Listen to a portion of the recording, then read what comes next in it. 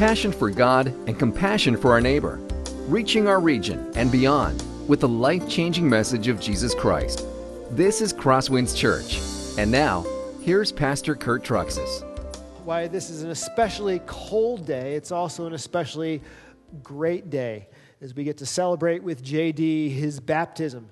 And his baptism just reminds us that when we pray to God, and when we worship God, and when we study God from His Word, God is not just some distant theory or principle, or God's actions were not always in the ancient past, but God is real, God is alive, and God is working in lives today. And just as Jesus, or just as JD was born again 69 days ago, today, if you repent of your sin with all of your heart and trust in Jesus Christ, asking His death on the cross to pay for your sin and to be born again, you too can be born to newness of life. Now, God's chosen method for breathing spiritual life into us is His Word.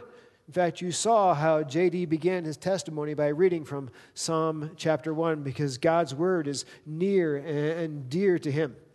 And to that end, that's why on Sunday mornings here at Crosswinds, we always put our finger in the text and we continue to read through God's Word and study it. Sometimes it's easy, sometimes it's hard, but every single time it's good and it enriches us and it teaches us. At Crosswinds Church, we have been working our way through the book of Genesis.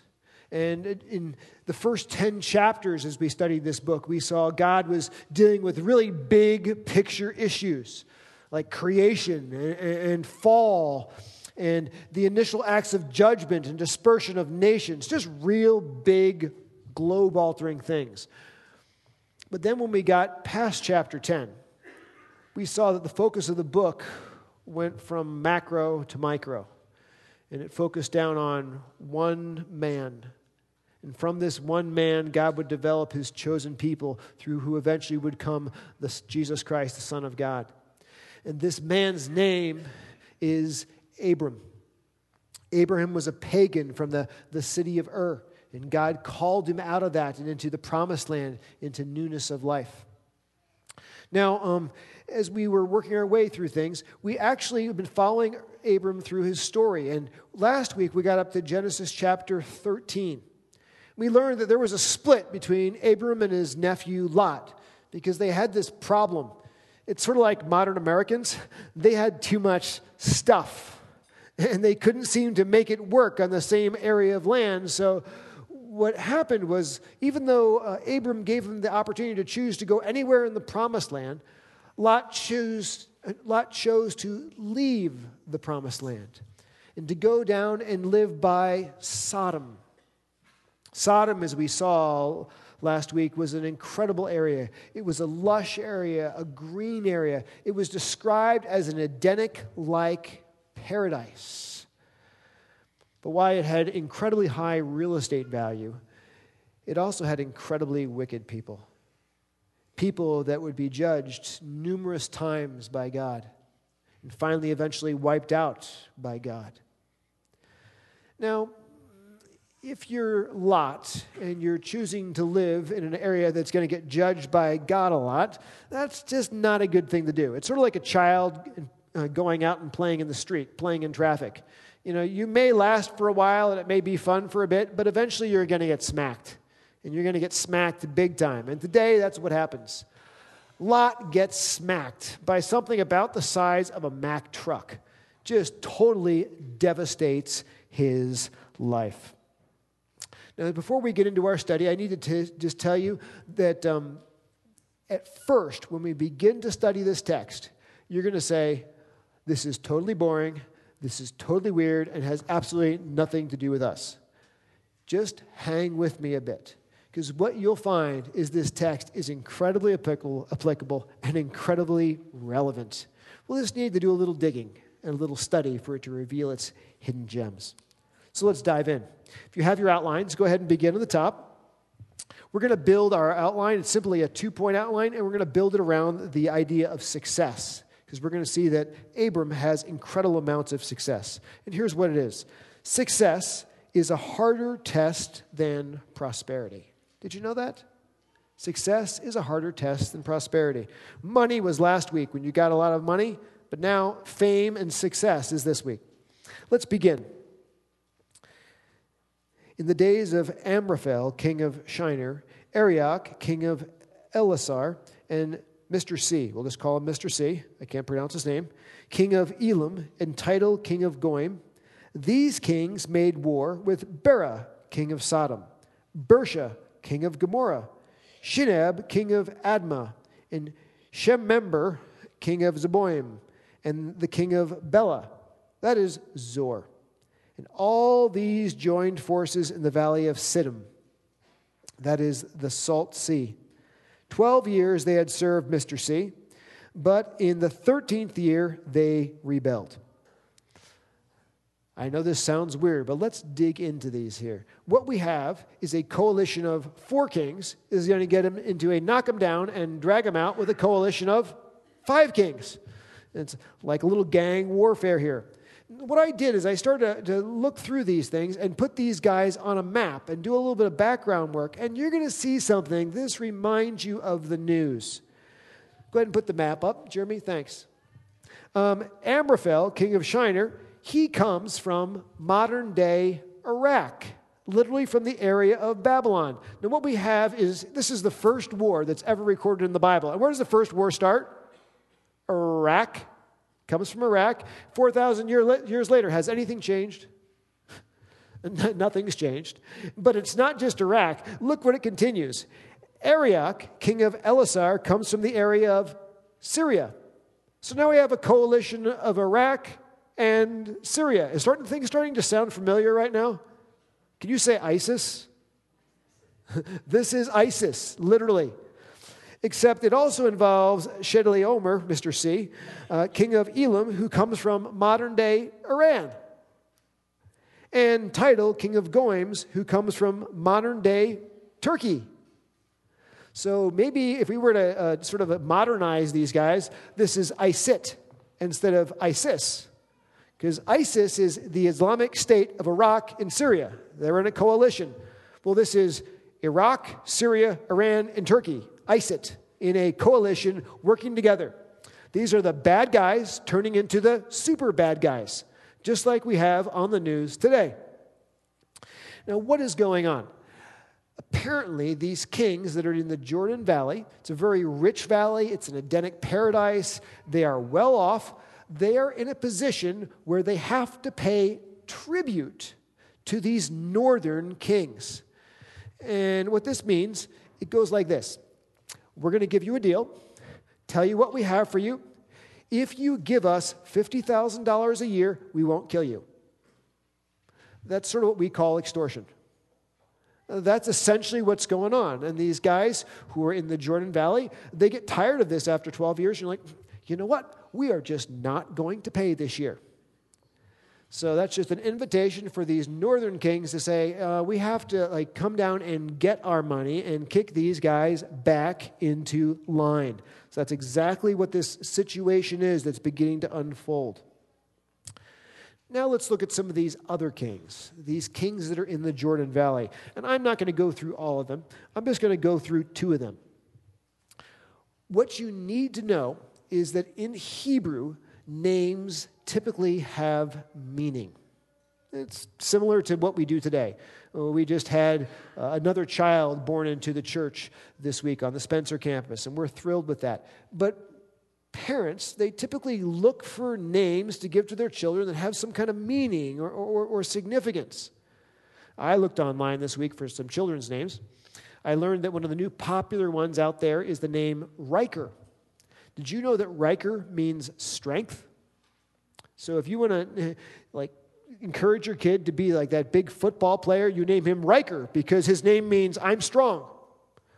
Or if you're going to name a daughter, you could name her Aziel, because Aziel is a new popular name, but it literally means God is my power. So this would be a woman who's trying to look to God for her strength. Well, the same thing, like I said, happens in the Old Testament, particularly in Hebrew, names with significance. Let me show you the first one here. King of Sodom, his name is Bera. You know what Bera means in Hebrew? Evil. This is king of evil. Now, I told you that Sodom and Gomorrah are pretty bad places. And some people would say they were really bad. They say, evil's my middle name. Well, Bera goes, evil's my first name. I mean, so this is the kind of guy. Can you imagine his mother naming him that? You know, I told you these are dark places. King of Gomorrah, his name is Bersha. You know what Bersha means in Hebrew? Wicked. So what you have is in Sodom and Gomorrah, you have Mr. Evil and Mr. Wicked in charge. Now, the naming is appropriate, isn't it? When we get to Genesis chapter 19, you're going to discover that God has finally had enough of these cities of the valley, and he's going to wipe them out. And we can just get an idea of how wicked they were. Because in Genesis 19, we discover that Lot is living in the city, and he has a little ministry going. He's running a bed and breakfast. And what he does is people that are in the city square, that are don't have a place to go, they would normally sleep there in most cities overnight. Well, he's like, no, come on, come to my house, stay at my house, have good hospitality. You do not want to stay in the city square. And they're like, why? If you stay in the city square, it is standard practice that you will be gang homosexual raped. I told you, Sodom and Gomorrah are pretty bad places with Mr. Evil and Mr. Wicked in charge. So it just sort of makes sense. Obviously, when we see in Genesis 19 that God eventually destroys them by throwing flaming road tar all over them, the question at that point is, how could God do this? But why did God wait so long and not do this earlier? That's the honest piece. A couple things here, just by way of application. There's nothing new under the sun. People are looking for strength in alliances rather than God. Isn't that true? These 4 northern nations, they're trying to form a massive alliance, so they're unbeatable. The 5 southern kings, they're trying to form an alliance to be unbeatable. Nothing new. We live in the United States of America. There's an alliance between our states to create a nation, because that way we're bigger. NATO. What is NATO? North American Treaty Organization, is that it?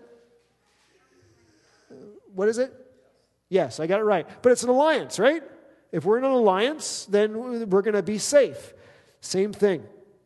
The other thing you need to know by way of observation is this is not going to be a fair fight. You could sort of tell on the map a little bit. These northern kings are covering much larger swaths of territory than these 5 southern kings in the Jordan Valley. They're like kinglets or kingettes. They're little guys. So on paper, what's going to happen is these little guys should get completely mowed down. They are no match for these northern oppressors. So here we go. We are about ready to jump into the action movie section. You guys like action movies? Yeah, I'm a total action movie junkie. I don't like these little girly flicks, where everyone's crying and stuff. No, just give me the jumping and the... Here we go. Action movie central. In the 14th year, Mr. C and the kings who were with him came and defeated the Rephaim in Ashtaroth and Karnaim, the Zuzim and Ham, the Emim in Sheva, and the Hornites in their hill country of Seir, as far as El Paran on the border of the wilderness. Then they turned back and came to En Mishpat, that is Kadesh, and defeated all the country of the Amalekites, and also the Amorites who were dwelling in Hazazon Tamar. Then the king of Sodom, the king of Gomorrah, the king of Admah, the king of Zeboim, and the king of Bela, that is Zor, went out, and they joined battle in the valley of Siddim with Mr. C, king of Elam, Tidal, king of Goim, Amraphel, king of Shinar, and Arioch, king of Elasar. 4 kings against 5. Now, the valley of Siddim was full of bitumen pits. Bitumen means tar, by the way. And as the kings of Sodom and Gomorrah fled, some fell into them, and the rest fled to the hill country. So the enemy took all the possessions of Sodom and Gomorrah and all their provisions and went their way. Like you, when I read this section, these names completely blew me out of the water. It was one of those weeks where you go, oh no, you mean I have to preach on that? What am I going to do? So what I did is I looked up some of these guys in Bible dictionaries, and I got a map out and tried to put them on the map and see what's happening here. And this is actually really cool. What we have taking place is some first-rate military strategy. Let me show you how this unfolds. Go ahead and put the four-part map up. We'll start in the upper left-hand corner. These big studs from the north, they come down, and what they do is they come down, you notice, to the right, and what they are traveling is called the King's Highway. This is the major trade route that goes through the area. And as they go down the King's Highway, they just start mopping up and destroying all of the cities and all of the people on the way. There's a real good reason to this. They actually pass by the cities of the Jordan Valley. And they continue to go south for quite some distance. And it doesn't show you on this map. What they do is they make a big arc.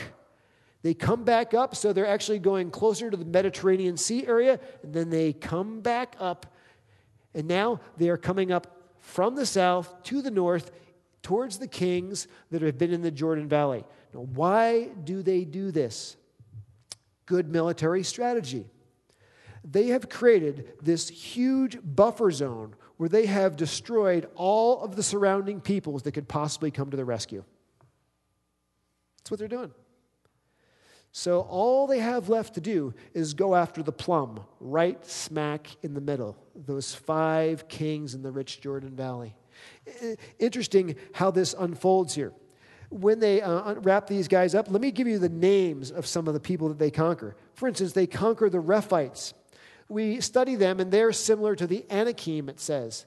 Deuteronomy chapter 2, verse 11 tells us about these guys. The Rephites were known for their gigantic stature. They are a people group that all look similar to Goliath, like Hulk Hogan. So if you have a four-nation confederacy, the first guys you want to wipe out are the Hulk Hogans of the land, right? Those are the guys you don't want coming up from your south side. Not only that, but then they wipe out another group of people called the Emims.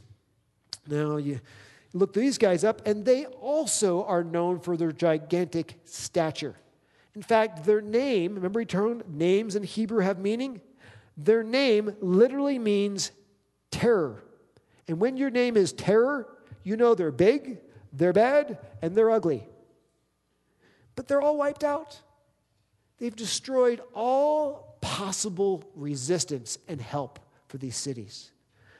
Then they come up from the south, and they actually have a battle that takes place just south of the Dead Sea. It says there are tar pits in this area. It's giving us a description of how the battle unfolds. Remember, this 4-nation alliance from the north is a much bigger, stronger kingdom than these 5 mini-kings working together. So it's sort of like 5 rats trying to go after an elephant. You know, all he needs to do is step down 5 times and you guys are squished. And that's essentially what happens. They're getting destroyed. It says as the kings are fleeing, and it's not talking about the kings themselves, it's talking about them and their soldiers. You have guys going into the very tar pits. I mean, they should know to stay out of the tar pits. Now, I don't know if it's because they're just grossly incompetent. I don't think so. Here's what I think is happening. There's this overwhelming force. They know they're going to either get speared and skewered to death, or they're going to be captured and they're going to be tortured. And they say, I would rather risk my life and kill myself by diving into the tar pit than falling into their hands. Diving in a tar pit from which you will never escape, in which you will drown and die a bitter death, is a really bad way to go. But it's a preferable death to falling into the hands of their enemies. This, my friends, is a bad day. It is a really bad day. Some of the soldiers, it says, have escaped, and they escape to the mountains on the side. And from there, they're helpless. They watch their cities. Their cities are raided. Their women are taken out. They're raped. Their daughters are taken as prostitutes. Their families and their children are taken as slaves. And there's absolutely nothing they can do. It's helpless. It's hopeless when ISIT rolls into town. Now, this is a bad day, but here's where it intersects our story.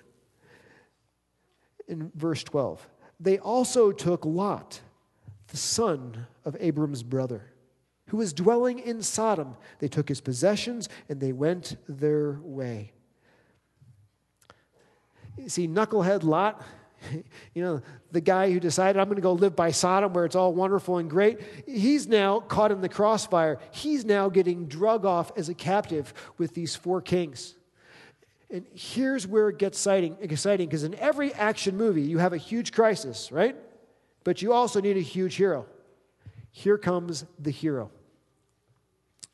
And then one who had escaped came and told Abram the Hebrew, who was living by the oaks of Mamre with Mamre the Amorite, brother of Eshcol and of Aner. These were allies of Abraham. And when Abram heard that his kinsmen had been taken captive, he led forth his trained men, born in his house, 318 of them, and went in pursuit as far as Dan. And he divided his forces against them by night, he and his servants, and he defeated them and pursued them to Hobah, north of Damascus.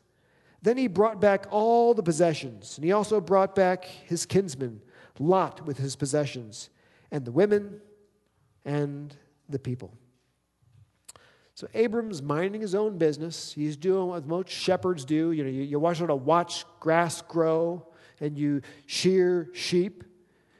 Meantime, while he's minding his own business, this alliance of these 4 super kingdoms are just ripping shreds to everybody around the corner, just destroying the entire King's Highway.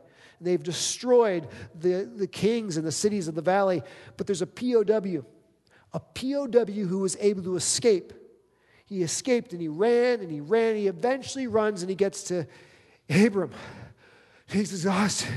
He's been running the whole way. He's been running for his life. Abram, he came. He destroyed us. And they got Lot. They've got his knucklehead nephew. Now, what would most of us do in that moment? Serves them right. Told them it was a bad choice to go live down there. You make your choices, you have to live with the consequences. That's just the way it goes. I'm thankful they didn't come my direction. Could have wiped me out too. Notice that's not what Abram says. It's a whole different response. Essentially, he takes off his baseball cap. His bill had been facing front, reverses it, and puts it on backwards. Bill's in the back now. Looks over his shoulder, and he says to his men, time to saddle up. It's time to roll. Now, what happens is Abram essentially goes Braveheart on us. He goes William Wallace on us. Now, maybe he paints his face blue like they did in Braveheart. Maybe not. I don't know. But that's essentially what happens here. He's essentially, you know what? We're going to go after these guys. I'm going to rescue my nephew. And he grabs, it says, his 318 trained men in his household. Very interesting. Think about this. These guys are not mall rent-a-cops. They are not night security guys who only have a flashlight. Later, the Hebrew says that these guys are trained warriors. These are the guys who all look like they came out of a muscle magazine. They're dressed in black. They have body armor, and they carry automatic weapons. And I'm thinking to myself, we know Abram's been prosperous, but you realize that he has his own personal army of 318 commandos? Dude, this guy is incredibly prosperous. If that is what his home security system looks like, what kind of spread does he own? He's been prosperous. This is what we have. Now, not only does he get his own personal army to go in pursuit of them, he grabs his neighbors. His neighbors are, Mamre, Eshcol, and Aner. Now, I just have some interesting thoughts on this. What we're about ready to have happen is Abram, the 75-plus-year-old guy, plus his personal army of commandos, and his Yahoo neighbors are about ready to go against ISIS, or ISIT, to be technically correct in this case. This is not looking like it's going to be a fair fight. You would think they would be massively outnumbered. But as we've learned, when God is behind something, and when God is large and in charge, it doesn't necessarily matter what the odds are, because God will see it through to success at the end. A couple of little observations, just for practical things I'd love to give to you guys. Did you notice here that Abram worked with people that didn't know God? So can I. Abram, he had this relationship. It says he was in alliance with his neighbors, Mamre, Eshcol, and Aner. These guys don't know God. They don't love God. They don't follow God. But here's what I think is going on. I'm reading between the lines. I think Abram loves them, even though they don't love God. But they love Abram because Abram loves him. You see what I'm saying? He loves his neighbors. So when it comes to a life-threatening situation, when it's time to mount up and ride and go and rescue Lot, they're like, count me in. If you're going, Abram, I'm with you. You love me, I love you. We are all the way with you, brother. And I thought, just for practical advice, sometimes what happens to us as Christians is all we do is spend time with our Christian friends. And we sort of eschew our neighbors, and we don't spend time loving our neighbors and building our relationship with our neighbors. But God wants us to do that, because these guys were getting introduced to God through Abram. They were learning about what it's like to experience God's power and sovereignty over your life through Abram. And they're about ready to experience this in the battle that is about to unfold. Isn't this good? I picture this sort of interestingly. I picture these guys sort of like your typical non-Christian fella. Maybe he looks a little bit like Willie. They look like Willie Roberts. They have long beards, big bellies. Except these guys probably have their latest Hard Rock T-shirt on. They drive pickup trucks that have lift kits and big mutters on the side. And they have a gun rack in the back, And these are the guys that, every weekend, they would never be caught dead in church because they're out in the woods killing an animal. These are obviously the guys you want to take with you when you have to go to war. But Abram's in a good relationship with them. What happens? Abram and his Yahoo neighbors and his personal army take a 120-mile trek north when they finally catch up to this massive confederation. They catch up there and they're like, ooh, we are seriously outnumbered. What should we do? Abram comes up with a plan. Here's what his plan is. Don't let them see us. Wait till nightfall. We'll attack from multiple directions. They won't know how big we are, how many we are. They'll freak out and we'll win. And that's exactly what happens. In fact, what we find is that Abram, his little army, and his Yahoo neighbors and pickup trucks trace these guys for another 60 miles north outside of town, and they win. This is an incredible victory that could only be given by the very hands of God himself. Remember, this confederation has already wiped out the entire Transjordan Valley and the kings that are in the Jordan Valley. They've wiped everything out. Yet Abram and his group can take them out, which is amazing to me. Little point of application to give you guys as we go through this. I want you to notice when Abram took them on, he had a plan. You notice that? He didn't get there and do some kind of Moses thing where he just went like this and expected them to divide like the Red Sea. No, he had an alliance with his neighbors. He had trained military. He had strategy. He had a plan. But if it was ever going to work, God had to be behind that plan. And he had to show up in that plan. But yet he still had to do the hard work of planning, of training, and thinking to have it go. Folks, many of us think that living by faith means we just pray about things and hope they happen. That's called passive faith. And there are times when that is appropriate. But most of the time, what's appropriate is something called active faith. Active faith is we trust God, but yet we plan, we work, we strategize, and we move forward in faith that God will carry it through, especially when the outcome especially when the odds are far beyond our ability. That's what Abram has here. Think of it this way. Maybe you would like someday to be a state champion in basketball or wrestling or in football. So you go home and you pray about it. Lord, I'd like to be a state champion on the state championship team in basketball. Okay, good. But now go to practice. Now work on your shots. Now go to summer camp. Now work hard and create a plan. And you know what? If you end up being on a state championship basketball team, it was because of God's gracious hand was behind the whole thing. But did you work? Did you plan? Did you have to use your head? Yes. You see how this works for Abraham? The other thing I'd like to tell you is, by the way, do you realize that it's appropriate for Christians to go to war? Sometimes Christians have a hard time with that. That war is sometimes an appropriate and just response. In fact, there are times when war isn't just allowed, war is required. Think about this situation. You have ISIS-like people mowing into town who are stealing the women, who are stealing the children, who are raping them, who are doing all kinds of inappropriate things. And what should you do? Okay, let's just pray and hope they go away.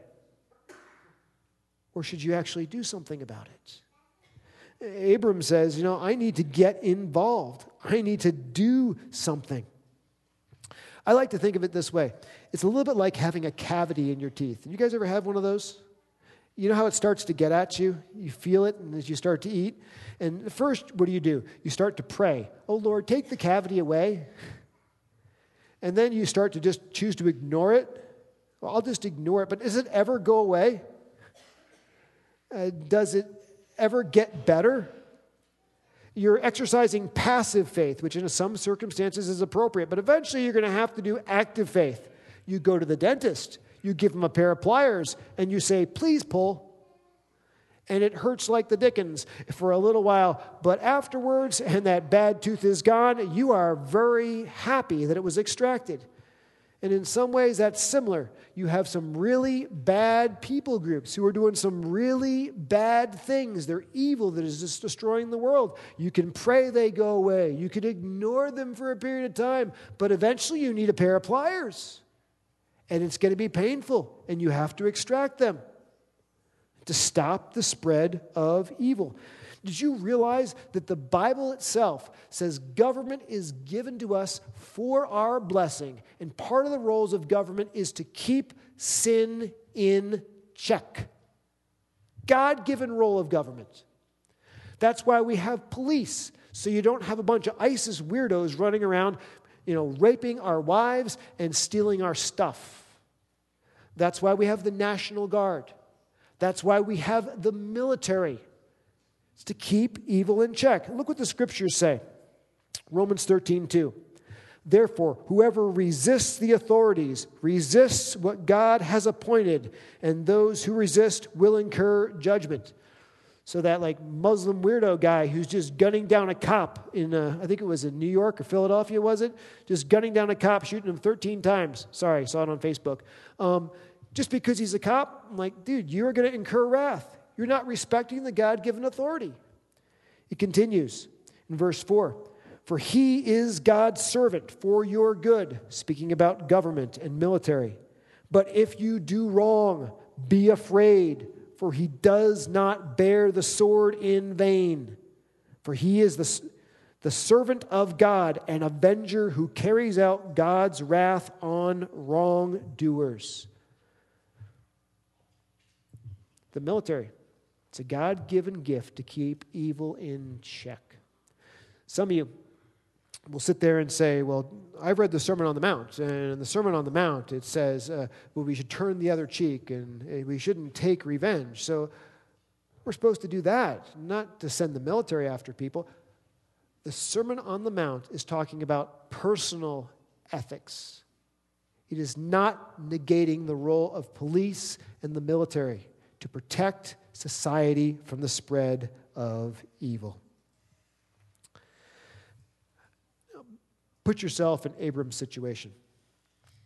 Abram and his small posse, his special ops group, and his Yahoo neighbors have just officially defeated the undefeatable mega formation coalition that has wiped out the Transjordan Valley. Can you see the success he has just incurred? Are you beginning to sense how quickly that could go to anyone's head? As he's riding south with just gobs and truckloads of stuff from all these cities in tow. The women, the children have been liberated and rescued. And Abram and his military, his little military, and his neighbors are all in the front bringing him home. And everybody is cheering for him. Everybody is just loving him. He's in the front of every magazine, the front of every newspaper. They're tweeting his name, Facebooking his name. He's being Instagrammed and Snapchatted all over the internet. Abraham, the hero. He's really grown. He went from sort of a little migrant guy to having grown to the point of having his own security system of 318 people. Now he is the savior of the entire Transjordan Valley. Now here's where the question comes. How do we handle success without letting it ruin us? That's the situation that he's facing. Number 2, how can I handle success without it destroying me? After his return from the defeat of Mr. C and the kings who were with him, the king of Sodom went out to meet him at the valley of Sheva. That is the king's valley. And Melchizedek, king of Salem, brought out bread and wine. Now, he was priest of God Most High. And he blessed him and said, "Blessed be Abraham by God Most High, possessor of heaven and earth. And blessed be God Most High, who has delivered your enemies into your hand." And Abram gave him 1/10 of everything. And the king of Sodom said to Abraham, "Well, give me the persons, but take the goods for yourself." But Abram said to the king of Sodom, "I've lifted my hand to the Lord, God Most High, the possessor of heaven and earth, that I should not take a thread or a sandal strap or anything that is yours, lest," next page, "you should say, 'I have made Abram rich. I will take nothing but what the young men have eaten, and the share of the men who went with me. Well, let Aner and Eshcol and Mamre take their share.'" What we find is that Abraham is greeted by 2 kings, one very righteous and one very evil. Let's look at the good guy first. And we're just going to look at him on a very high level because we could spend a lot of time here if we wanted to. Melchizedek. And it says, this is what we want to learn. Let success make God bigger, not me bigger. Let success make God bigger. Melchizedek is a very interesting character. Tonight in your life group worksheet, I'm going to let you, I have details in there so you can go much deeper into Melchizedek and who he is. We could spend a lot of time, but I'm not going to. What you need to know is he is, number 1, a king. He is king of Salem, which if you go to Psalm 76, verse 2, you find that Salem is an ancient name for Jerusalem. He is king of Jerusalem, plus he is a priest of not anybody, but a priest of God Most High. Here, for the first time, Abram is meeting somebody who is also worshiping the true God of the universe. Now, where does Melchizedek come from? How does he get on the scene? And he just disappears off the scene. And who told him about God Most High? And how did he become a priest? The Bible doesn't tell us. But we do know this. When Melchizedek and Abram meet, The first thing we see in Melchizedek is an incredibly thankful heart. He throws out wine and bread. And by the way, that is a Hebrew merism. It simply means he throws an incredible welcome home banquet for Abram and his soldiers and his neighbors. Thankful heart. The next thing he does is he gives credit where credit is due. He doesn't say, Abram, the reason you won is because your soldiers are such studs. The reason you won, he doesn't say, is because your plan is so slick. He says, the reason you won is because of the gracious hand of God Almighty. He gives credit to God. And Abram joins him like, yep, God is the one who has brought about this great victory. And then the next thing he does is Abram is for the first time has met somebody who is worshiping God, and Abram expresses a gift to him. He gives him a tithe of everything that he's taken in the way of booty, 10%. Now, why does he give this to Melchizedek? Because, you see, when God has worked in your life and he's given you incredible success, not only do you respond to him by worship and giving him credit and glory, but you respond by giving back some of the blessing that he has given you right back to him. He gave him 10% of everything. Now, I'm not going to get into a section here. I was going to talk about tithing. I'm going to cut that a little bit short. But I do want to look on to the next point. The next guy who greets him. It's Bera, king of Sodom. Remember, his real name is Mr. Evil. Here's what we learn. Be careful of success making me bigger. Mr. Evil comes up, and Mr. Evil's like, okay, I just want you to know, just so it's clear, all the stuff, like most of the stuff you have in tow, it's actually my old stuff. You can keep the stuff, but I want all the people back. And I'm reading that going, dude, you just got kicked. Like your whole army is drowning in the tar pits. You were getting taken off as a prisoner of war, and you were drugged behind the southern section of a horse, which is not a very pleasant place to be. You are not in a position to play, let's make a deal with Abram. But he's Mr. Greedy, he's Mr. Evil, so he tries this thing. And I love the way Abram responds. You know what? I'm not going to just give you the people, but I'm going to give to you all of the stuff back. You see, I was only on a rescue mission for Lot. That's all I was doing. And I never want you to be able to say to your friends that the reason that I am rich is because he has all my stuff. I always want it to be able to be said that the reason why Abram is rich is because he has God's blessing, not Bera's stuff. I think is incredibly important. And you know why Abram said this? He said, I have lifted my hand to the Lord. In other words, here is what happened. Before he went into battle and saw all this incredible stuff, Abram took an oath to God. He said, God, I promise you, before I get any of these luxurious possessions that I could so easily lust over, I am making a promise to you to give it all back to where it came from. Isn't that the way to handle temptation? I'm just giving you a little practical insight. You make the decision about how to handle temptation before you ever face the temptation. Now, if you're young and you're single, let me tell you, you make a decision about what you will not do in your dating relationships before you meet a girlfriend, not after you meet a girlfriend. Because after you meet a girlfriend, you talk yourself into sin. Make the decision beforehand. You're young, you're married, and you're working in the office. You make a decision about what you will not do with other people in that office, about time you will not spend before you meet somebody who is attractive of the opposite sex, not after you meet somebody who is attractive of the opposite sex. You see? You're in business, and your business is small and it's just growing, and you make a decision that your business is going to be run by character, integrity, and honesty, even if it hurts you financially, before you're successful, not after you're successful. Because when you're successful and you may lose a lot of money, it's so easy to talk yourself out of it. Abram made his decision about what was the way he was going to respond to this temptation before he faced it. Now, this morning, as I told you this story, I know that most of you probably found yourself identifying with somebody. Most of us found ourselves identifying with Abram. We'd like to be the hero.